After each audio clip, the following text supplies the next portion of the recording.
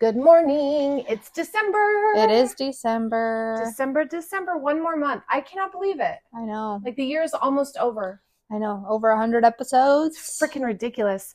We got coffee this morning. We did. Still using that gift card that Jim got us. Greatly appreciate that. We use it for recording. He spoiled us a little rotten on that one. Seriously. Yeah, and bagels, and Samantha is getting sick. Yeah, I know you're all really surprised by that, so I apologize for my nasally, gross voice today. Yeah. But she's here sick I am. again. I'm sick again. It's always something. Never ending. But I mean, remember a couple episodes ago when I was talking about yo-yo weather? Yeah. Yo-yo weather does that to you. It does. It was like 60 and now it's like 10. Right. And cold and yucky. Yeah, and working, like honestly, like in a car wash where water and that humidity is it's yucky. Probably gets in your lungs. And anyway, but she's gonna push through it. We're gonna make her work. Just for you guys. We're gonna make her do what she does because we love you. There's no sickness. Be tough. Oh my gosh. Too funny. Samantha's bringing the case today. I am. And I'm actually a little nervous because she walks in and she's like, so Brighton, her husband Brighton picked my case. I'm like, shit. Yep. Brighton is he's probably one of the smartest people I've ever met. Yeah, I talk a lot of crap about him, especially on here. He's pretty smart. No, he's really fucking smart. But he doesn't come across as like that arrogant, in your face. Like if you're telling him something and you're saying it wrong, he'll just nod his head and be like, "Oh yeah. He won't correct you. Like he's not an arrogant smart. Yeah. But if you ask him a question and then he'll play dumb, he does that. Mm-hmm. He does play dumb. But if you actually get in a conversation with him, that man can freaking spout out random crap. Oh my God. The most random crap. And know it like in depth. Yeah.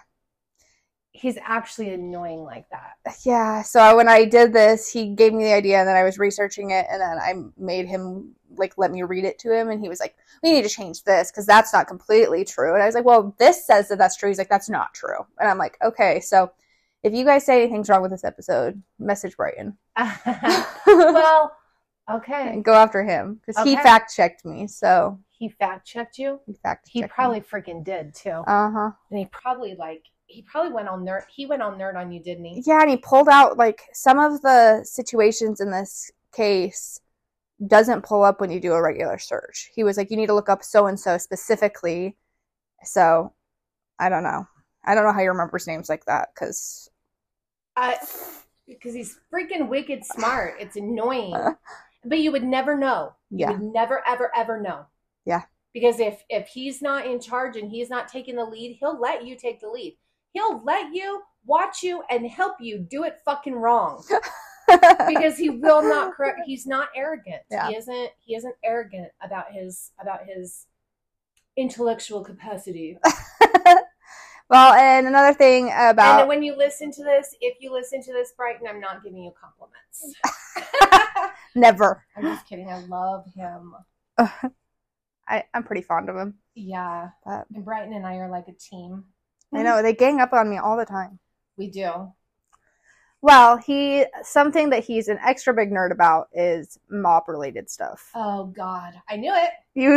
Are you surprised? I knew it was going to be something that could possibly get us killed. Yeah. I feel like the mob was a bigger deal in, the 70s, 80s than, I know that it's still around and it's still very, very prevalent, but I feel like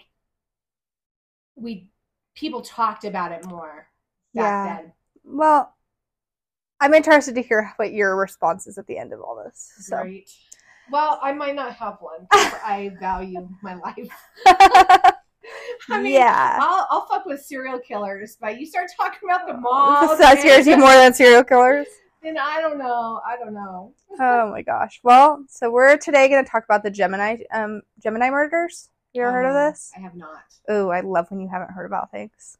Right. All okay. right. Well, I'm Tracy. I'm Samantha. This is the suspended sentence. This is a Brighton case. It is a Brighton case. I'm just the You're just the carrier of the information. All right, give it to me. All right. During the 1970s and 80s, I told you. Yep. I told you 70s and 80s.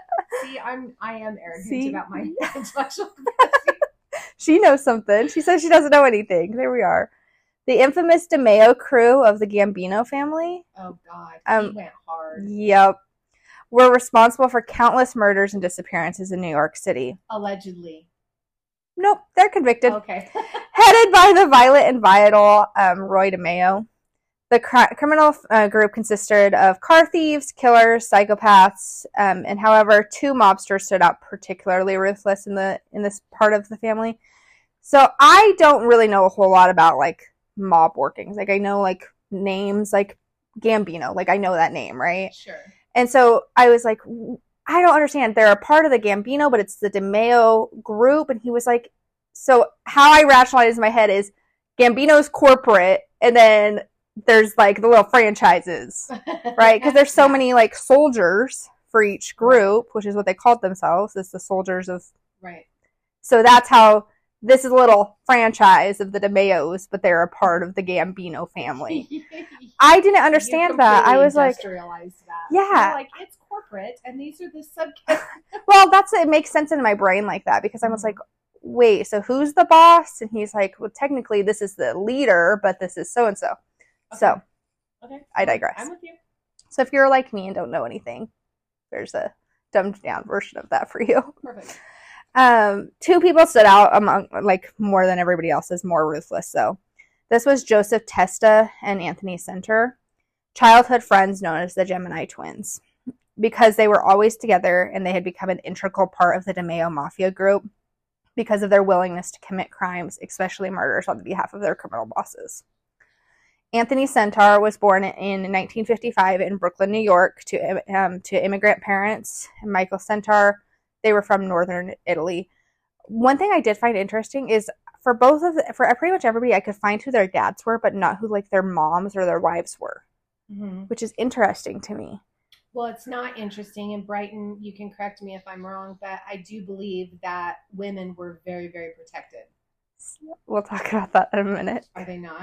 Well, Brighton says yes, but then as we get into some of the things that happened, no. Rivals will go after their wives, right?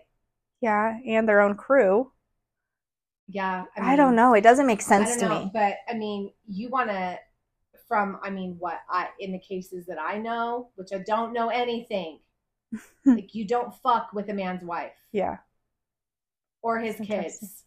But I don't know. But keep on with your story before I show how, ignorant I really am. So the original family name was Sente, and they later changed it to Center. His uncle... Why? Sente sounds so much better. Right. His uncle was a Gambino associate as well, and his name was Robert Center. He owned a recycling company in Brooklyn. And as a young man, Anthony would work for both his father's small debris removal company and his uncle's sanitation company. Anthony Center may later marry an Italian-American woman in July of 1977 at a catering hall in Brooklyn. The wedding was attended by many criminals, including Gambino crime family member Roy Demeo. Joseph Testa was born in 1955 in Brooklyn as well, and was one of 9 children born to a transport truck driver. And his brother Patrick would also become a mobster, joining the Demeo crew. So it's running in the family a little bit. Mm-hmm. But growing up, Anthony became really good friends with Joseph. When Joseph was 15, a 13-year-old neighbor was mugged at gunknife by a Puerto Rican man. Gun knife? Or gunpoint. Oh, okay. Sorry. I mean, gun-knife could be a thing. I mean, it could be. Sounds really scary. At knife point by a Puerto Rican man in East New York. The assault victim complained to Joseph, who then gathered Anthony along with others, borrowed a car, and spent the entire day searching for the guy that had assaulted him. In 1973, Joseph, who will from now on go by Joey, was later killed in a bar fight with a Puerto Rican opponent when the assailant's knife punctured his lung. Mm. Anthony hunted down this man and beat him nearly to death with his fists. Yeah. So they're starting pretty young with, getting it done. By 1970, at the age of 15, Anthony had already been convicted of auto theft 3 times. Oh, wow. He needs to learn to not get caught.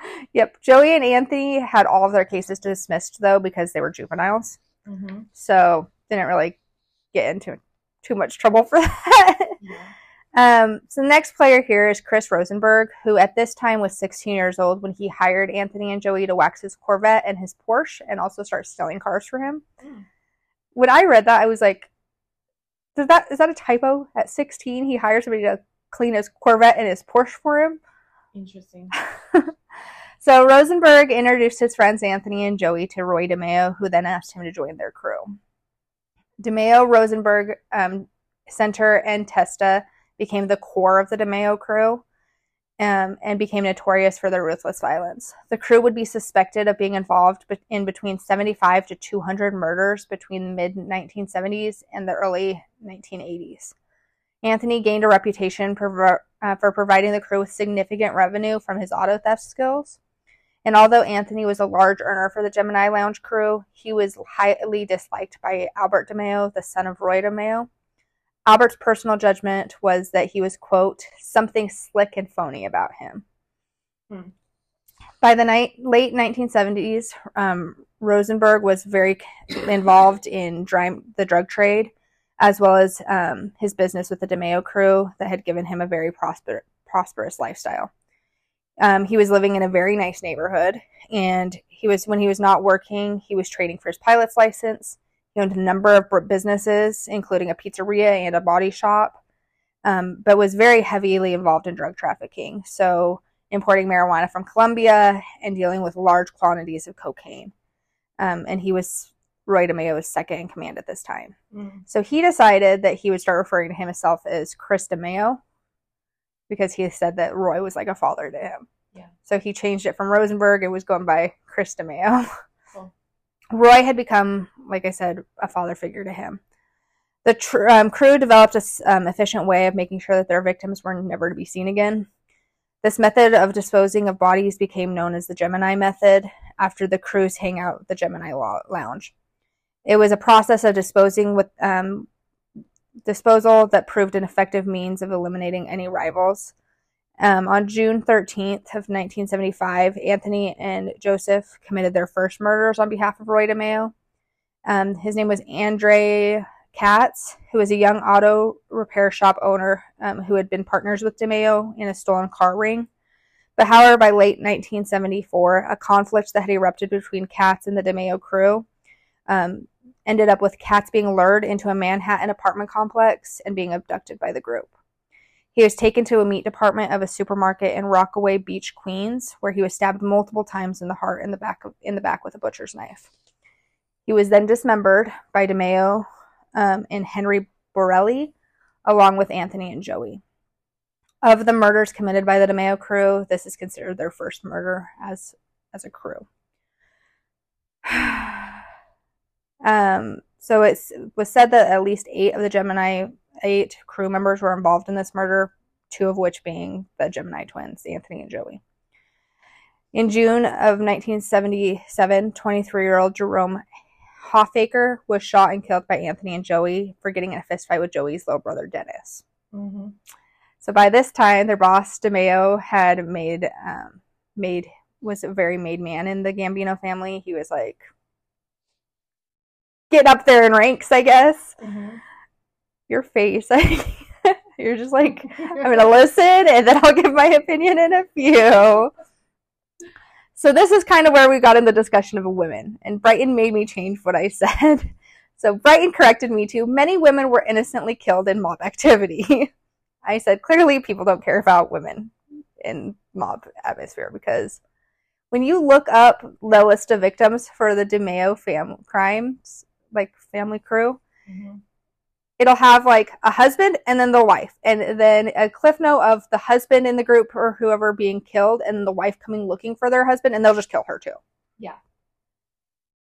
And Brighton's like, if you know your husband's a criminal, don't follow up on stuff like that. And I was like, do you know how many women were murdered in this because they were just looking for their husbands? Mm-hmm. But there's rules. See, that's the thing. And I don't know, maybe I'm talking too prematurely, right? But like, and I'm not saying, yeah, I guess I am. Like, it's organized religion. It's organized crime. It's not like people who, you know, the criminals of today that just go and kill people for no reason or do the ridiculous things that people do now. Like, mob shit was all for a reason. People didn't die for no reason. People didn't get their ass kicked for no reason. Yeah. And if you're in the mob life, like, there are rules, and the women know the rules. Yeah. You know what I mean? Like, I don't know. It just makes me like, I was reading those and I'm like, man, she just like has 6 kids at home and was like, where's my husband didn't come home from work last night from his meeting. Like, oh, I'm going to go check on him. No. Nope, you're dead. But you're in it. Like, you know, and you know what the consequences are, and you know. Yeah. Now, had they not gone and looked for him and they hadn't started asking questions, I mean, what was she going to do? I think from the mob's perspective, what is she going to do if she finds her dead husband? She's going to call the cops. She's going to, you know what I mean? Like, it'll start a big whatever. Like, everything was done internally, and it's organized. It's not like just random, you fuck them over, you pay, right? And that's the other thing, right? And I mean, this is really the way that, I mean, my generation operated. If you fuck with somebody's family, their older sibling is coming for you. Yeah. I just think of it like, and that was more like a generation thing too. Like, if anybody ever fucked with me when I was in junior high or high school, oh my God, Christine, my sister, would beat their asses. Yeah. I mean, if you had an older sibling or you fucked with somebody's family, you get all of them. Yeah, that's fair. I mean, I guess. And it really is. I mean, the mob really is. I don't want to call it like a community or whatever like that, but it is. Like, you mess with one of them, you're going to mess with all of them. Yeah. You leave them alone. Yeah. And you don't just go messing with them if you don't have reason to. It's fair.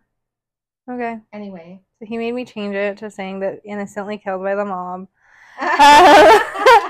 All it would take is the feeling that she knew too much, kind of like what you were just saying, and that they were probably going to cave under scrutiny from a prosecutor. So they kept it internal. This is one of the things that I could not really, like, I found eventually after Brighton gave me names.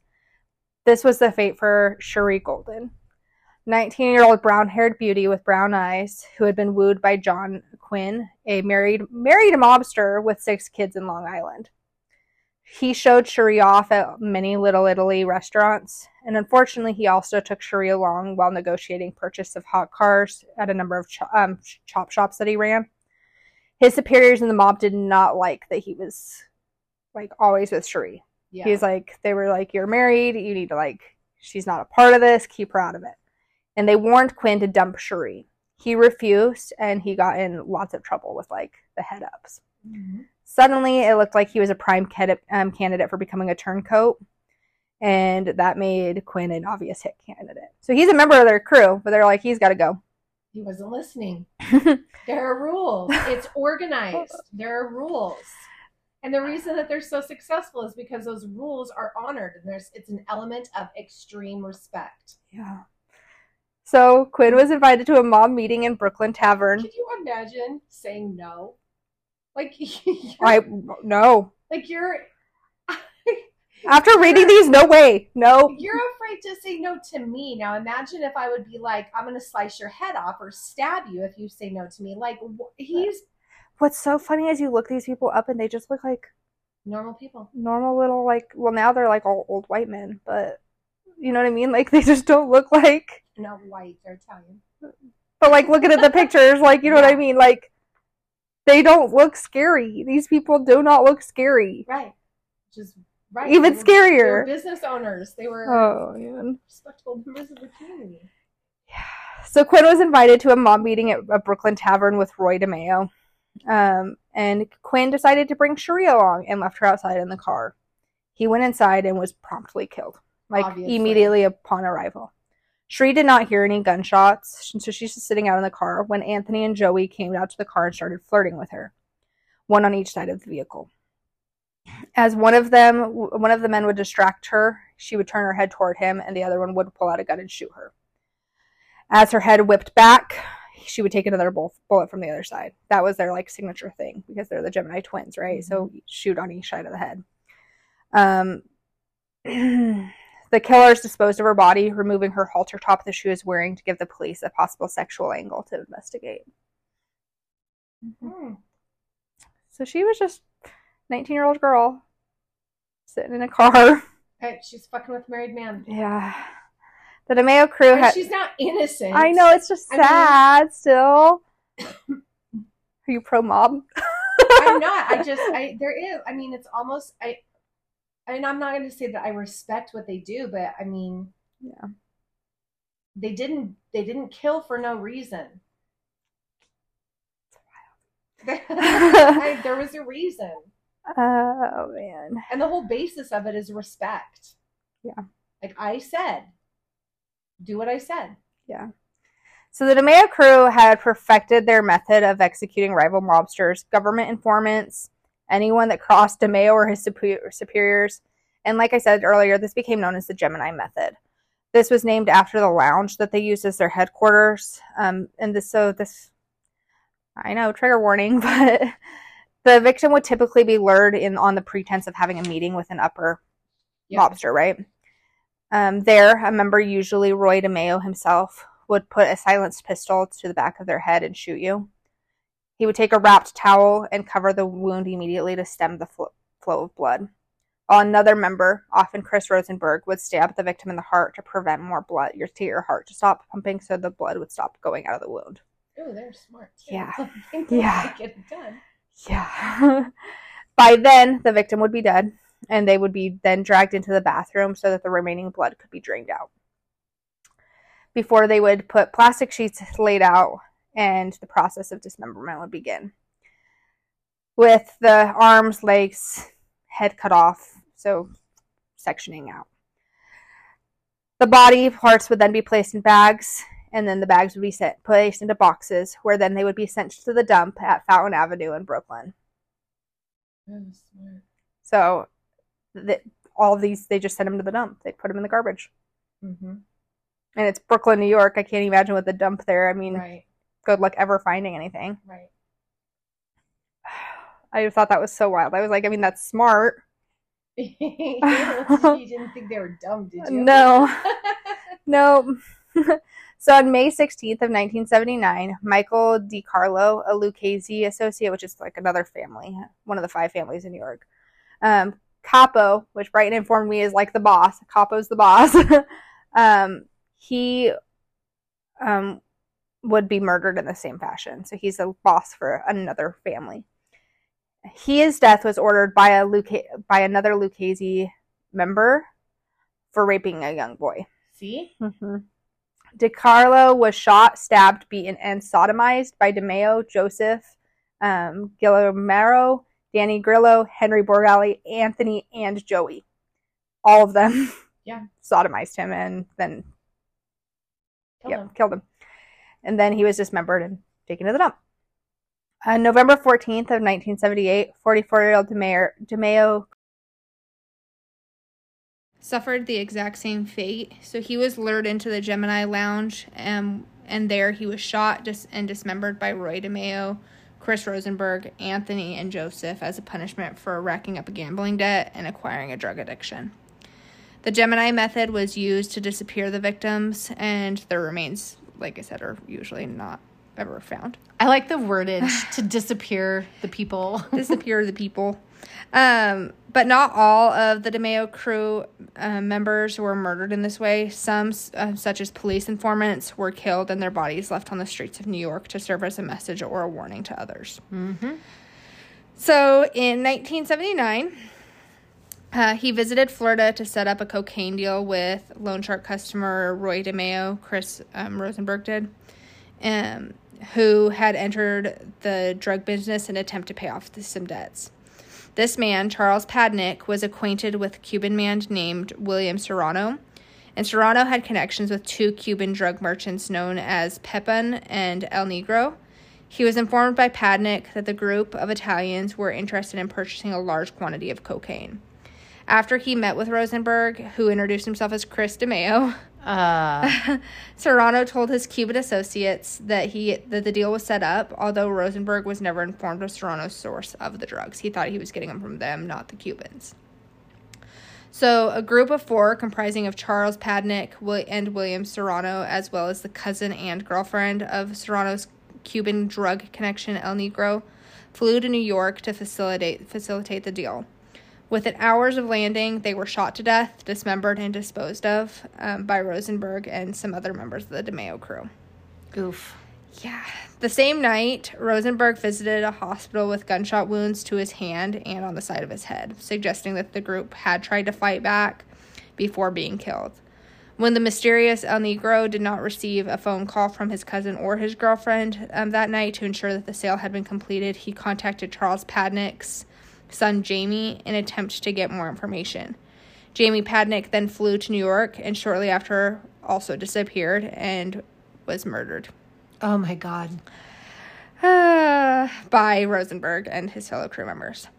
With the only information available being the location of New York City and the name Chris Demeo, the Cubans had contacts there to inquire, and eventually the situation led to Roy Demeo. It's pretty common, like, yeah. New York City, Demeo, I wonder who it is. Leads them pretty quick back. This also led them to the Gambino family. Dominic Montego, the nephew of Demeo's superior Anthony Gaggi, became a government witness in 1983. Uh-oh. Yep. And claims that he was in charge of delivering messages back and forth between the Cubans' contact in New York and the Gambinos. El Negro stated that if Chris Rosenberg was murdered, that there would be no further conflict between them. The murder would have to be in the newspaper, though. Otherwise, they did not believe that it actually occurred. So they were like, yeah, sure, we'll be done with this, but we'll call a truce if you kill him, but it's very public. So the Demeo crew was really, like, paranoid at this point, right? Sure. Because they haven't killed Chris yet. They're like, that's what they want to make this stop. So Demeo publicly executed a college student named Dominic Ragucci on April 19th of 1979 after mistaking him for a Cuban hitman. Oh, no. So after he realizes this mistake, the crew goes into hiding, and Joseph and Anthony flee to California. So Rosenberg clearly was never informed that this was the Cubans' request for him to be executed. Oh, no. So he had no idea that his life was in danger. On May 11th of 1979, he went to the regular nightly meeting at the Demeo and his crew, and as they all sat at the table with his associates, Demeo pulled out a pistol out of a brown bag sitting on the table and shot Rosenberg in the head, wounding but not killing him. When Rosenberg got up off the floor and stumbled onto one knee, Anthony stood up and shot him 4 more times in the head. Rosenberg's body was then placed in his car, which was then driven and left parked on a street near the Gateway National Recreation Center in New York City. Crew member Frederick Denome then drove by the vehicle while Henry Borelli raked it with machine gun fire. Getting everyone's attention. Yeah. 'Cause it's got to be in the media. They did this enough to guarantee that would be mentioned in the local newspaper. This gave the Cubans proof of the killing, and this diffused the situation.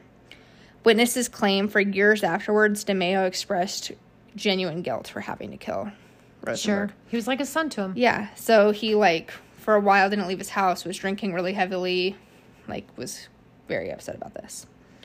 After the murder of Rosenberg, Joey became Roy's right-hand man. Because of the growing number of missing persons cases and their continued criminal activities, Demeo crew came under increasing police pressure and investigation. Anthony and Joey were given more responsibility and were soon trusted by Gaggi, Demeo's superior of the crime family, and on April 29th, 1981, 65-year-old Lucchese associate James Bennett was set to testify against the Demeo crew member Richard Manzangello, who would never make it to court. Bennett was ambushed and shot twice in the head by the Gemini Twins. Oof. Yep. By 1982, the FBI had begun investigating Demeo and his business dealings, as well as a large number of people that had went missing who were linked to him in the Gemini Lounge. At some point, it was learned that through an FBI wire surveillance that Paul Castellino had put a contract out on Demeo, but was having difficulty finding someone to perform the hit. So, the contract was then given to Frank DiCacco, who, but he and his crew could not get close enough to Demeo to finish the job. And eventually, DiCacco handed the job over to Demeo's own men. Oh my God. Right? So in his final days, Roy Demeo was paranoid, and according to his son Albert, he knew that soon he was going to be killed. Sure. Like the vibe just changed. It changed. Yeah. Changed up on him. And on January 18th of 1983, Demeo's partially frozen body was found in the trunk of his Cadillac. He had been shot multiple times in the head with a bullet wound to his hand, indicating that he had raised his arm in defense of his killers. 2 of the bullet wounds were to the back of the head, were consistent with the method used by Joseph and Anthony. Ooh. I know. Or it was copycatted. I know, to make it look like they were a part of it. Who knows? Nino Gaggi was suspected of being the one who personally killed Demeo, but he was never charged with that crime. After the murder of Demeo and the breakup of his crew, Anthony and Joseph drifted over to the Lucchese crime family. That's like wild to me that they changed families there. Which at the time was under the leadership of Vic Amsuno and his underboss Anthony Gaspipe Casso. And it was during their tenure of boss that Lucchese family would witness an unprecedented act of bloodletting, in which they suspected everyone of being informants. And later in 1988, the entire New Jersey fraction of the Lucchese family would go into hiding to escape their famous order to, quote, whack Jersey. Oh, man. So it was an atmosphere of pure paranoia, and Anthony and Joey became associates for them. They were like, yep, we're in. January of 1988, Anthony and Joey were put on trial, so they finally were arrested. Like, the cops have been watching them for, years now? Right. So they're finally put on trial after previously being arrested as a part of a larger 5-year investigation into mob-related murders committed by the Gambino crime family, specifically the Demeo crew. Originally, the case began with 78-count indictment filed under the United States Attorney General in 1984. But because there were so many charges, the original judge assigned the case to Kevin Thomas Duffy, who divided it into 2 separate cases. And the original trial would begin in October of 1985, and 6 of the 8 defendants were convicted after being accused of stealing hundreds of cars in a car theft ring in New York, which we know... Right. Some of our boys in the story are very good at. Mm-hmm. The second trial would last 17 months. It was part of a racketeering investigation into the Demeo crew and 5 murders that were linked to the crew. The main charges against the defendants were the murders committed by the Gambino crime family, who operated out of the Brooklyn apartment. Over the many months of the trial, prosecutor Walter Mack displayed to the jury a gruesome evidence that the Demeo crew had murdered scores of people, often dismembering them. And in all, the case included evidence of 25 murders. Damn. Prosecutors believed that the crew's murders numbered in the dozen that they could prove, but the court heard testimony from 207 witnesses. Oh, wow. Are they still alive? Right? That's what I go to. One of those witnesses, his name was Vito Arena, a longtime car theft, armed robber, and former member of the Demeo crew. Jurors were shocked by the stories that Vito would share as on the witness stand. It was the aim of prosecution to prove that at least 5 of those people murdered in the course of the auto theft ring operation. The group allegedly stole thousands of cars from the streets of New York City from late 1970s to early 1980s, and shipping them to destinations as far away as Puerto Rico and Kuwait. Or sometimes even just chopping them into parts and selling them in the city. So Vito, who was serving an 18-year sentence for the murder of Joseph Scorney, testified in the trial in order to win lenient treatment on outstanding charges against him that were still pending there. In a matter-of-fact testimony, Vito recalled how, I'm going to say this guy's name wrong, Cahald Durid and Ronald Falcaro were lured into an auto body shop owned by Freddie Denome in October of 1979. So he stated that those two men came in and he was sitting outside waiting and he heard shots. Boom, boom. And when he went inside, both the men were dead. And he had said that one of the guys had tried to run and they were only able to shoot him from behind, but the other one just went down, no problem. He said, and this is a quote from him, "They told me the Arab went right down, but Ronnie tried to run out the door. Roy said, we've got to cut him up." And then he told him to go get the knives. Roy then instructed Henry and I, believe it or not, to go out and buy some pizza. It wasn't, and then apparently he says this in the courtroom and starts laughing.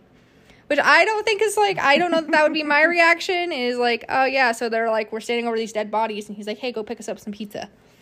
Right. I don't know that if I was sitting in a murder trial that would be funny to me, but, I mean, you guys do you. I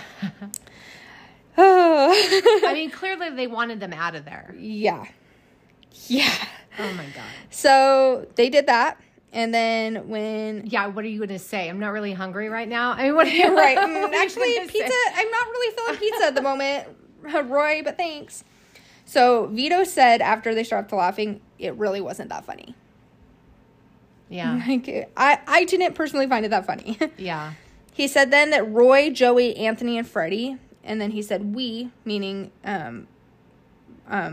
Henry Borelli and Center, so Anthony Center, were told to start bagging up.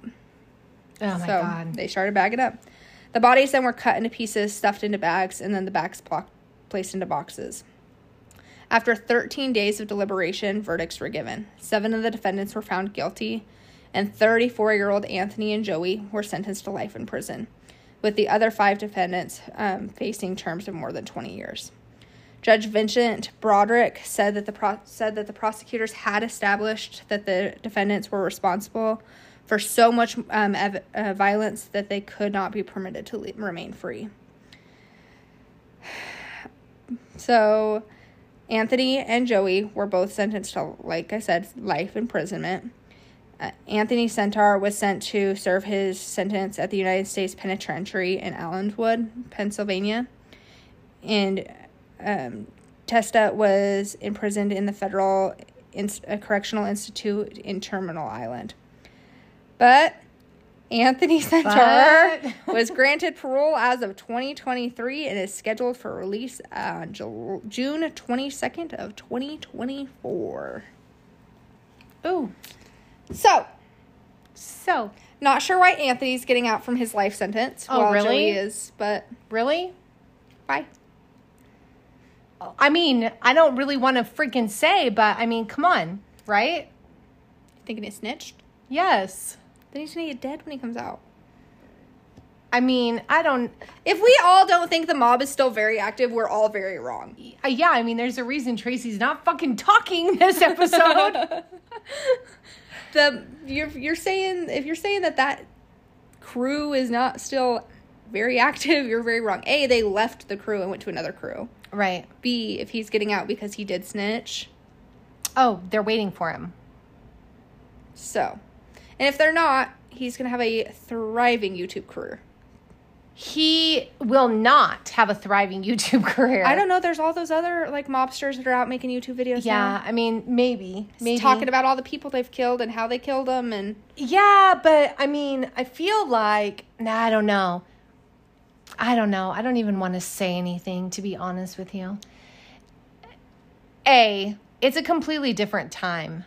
I mean, how things were when he went in is not how things are going to be when he gets out. Yeah. I mean, he's so far behind the curve in just technology and communication. Well, he's going to be, late 50s, early 60s by the time he gets out. Right. I mean, unless he took some great technology classes in prison. Why did you make that sound like that, like his career is over? I mean, honestly, think about that. I'm almost 50. Yeah. And there's a really, really good possibility that I could beat the shit out of any 20-year-old that's walking. You know what I mean? Fair enough. I mean, and he's coming out of prison, which means that he's not coming out some fat, lazy piece of shit that hasn't been like paying attention to his body and his physique and his game. Yeah. A lot of people die in prison, so I'm kind of shocked that if he was like, just for going to like a different crew, like a different family. I'm honestly shocked that somebody didn't fuck him up in jail. Yeah, I don't know, man. The mob never fucking forgets. I'll tell you what. They don't fucking forget. I mean, when you do shit there isn't forgive and forget and move on and whatever. Oh, man. I mean, it's to the grave. I saw, now I'm going to forget his name. This is not even the same family. This is the Chicago mob thing. But I saw this TikTok the other day that was a clip of another podcast. And it's a ex-mobster that served 20 years in jail. And he got out, and I'll post it on the post who it is, because I'll look up his name. And he was talking about, he has a 16-year-old son at the time that this happened. And he gets a call from his ex-wife and is like, hey, your son's in jail. And he's like, what the fuck? Why? And he gets a hold of his son, and his son said, I just wanted to be like you, Dad. And his son, 16-year-old son, had killed somebody. And he was like, and that's when I realized, like, even though I've been out of the game, like, how that's perceived. He's like, I've been out of the game. But, like, that's how he thinks of me. Yeah. And I'm like, damn, you don't really think about it like that, you know? He's like, I'm out of prison, I've got my shit together, I'm sober now, I'm like, I've got my stuff together, I'm not in that anymore. And he's like, but that's how my kids see me. Yeah. I'm like, damn. Did I ever tell you my mob story? No. What mob story? Are you a member of the mob? Are you about to tell us something you're a member of the mob? No. Guys. So, no, absolutely not. No, but like straight out of high school, I graduated high school when I was 17. And straight out of high school, I took a job in my first semester of college. I took a job as a nanny. And I loved this family so much. They had 3 little kids, which was a lot. But so I take this job, and the lady that I nannied for, her and I became friends, like pretty decent friends. And they traveled a lot. Now I'm like having to go back into my vault of a memory and remember. But they were gone a lot. So they were gone. Her and her husband were gone like Sunday evening through like Thursday night. And I lived in their house. Like I'd lived there. And so when she was home, and I'm not even saying her name, when she was home, like our big thing was salsa chips and Diet Mountain Dew. And we would like sit and watch like TV nonstop and just eat tons of freaking salsa and chips and drink a god awful amount of Diet Mountain Dew. And one time she told me a story. One night she told me the story about how her dad was in the mafia and that he had gotten killed. Like he betrayed them and he was killed. And she's like, and we like, she told me like the whole story, like all of it, and was like, we didn't, after he was killed, her mom wanted to like, no, that's not what happened. Look at the evidence. And we got messages like, leave it the fuck alone if you don't want to die. Leave it the fuck alone and don't ever mention it again. And then I was like, why are you telling me then? And she's like, well, I mean, I'm sure that enough time has passed now. And I was like, not a cool story. Not cool, sis. And then went to bed, whatever, wake up the next morning. And she got up really, really early because she was catching an early morning flight. She comes downstairs and she's like, so maybe I'm not going to be going. And I was like, oh no, what happened? And she's like, come look at the front lawn. And in the front lawn was steak knives. I'm not shitting you. This actually fucking happened. Like, this is not like delusional memory. There were probably 100 steak knives in the lawn. I don't know if it was random. I don't know if it was not. But I'm telling you, talks about the mafia and the mob do not sit comfortable on my radar. Yeah, if you wake up tomorrow so literally, and there's like steak knives. Fuck off, Brighton. Sorry. My son-in-law and I are going to have some words. No, this shit, like, I mean, like you said, it's very, very real. It's very real. Now, I will say that, I mean, most of it though, I mean, like I said in the beginning, like they don't just randomly kill people. Unless you're a college student and they're paranoid at... But, like, still... It's terrifying. Or the girlfriend that just came along. Well, she should have known better. I mean, they're still brutally murdering people. Yeah, I mean... And 20... Probably, like, 25. Probably more, let's be honest. We don't know, because I'm not going to be honest about anything. They're honorable... organized crime that don't kill anybody for no reason. It's freaking freaky that he's getting out. Oh, me too. I think that's so freaky. Me too. Can we end this one? Are we done? So would you like to come talk to us? No, thank you. Anthony, no, we're good. Good luck to you, Anthony. We'll like your TikToks. Subscribe to your YouTube. We'll subscribe to your YouTube. No, maybe we won't. No. We're staying neutral. We're wearing beige and keeping our mouths shut. Oh, yeah, because if he is a snitch. Yeah. Just kidding, Gambino family, Lucchese family, whoever's mad. I don't know who's mad. We're neutral. I don't know anything. We're neutral. We don't know anything. I'm just a teenage girl. Thanks for that one, Sam. All right, guys. Thank you. Stay safe.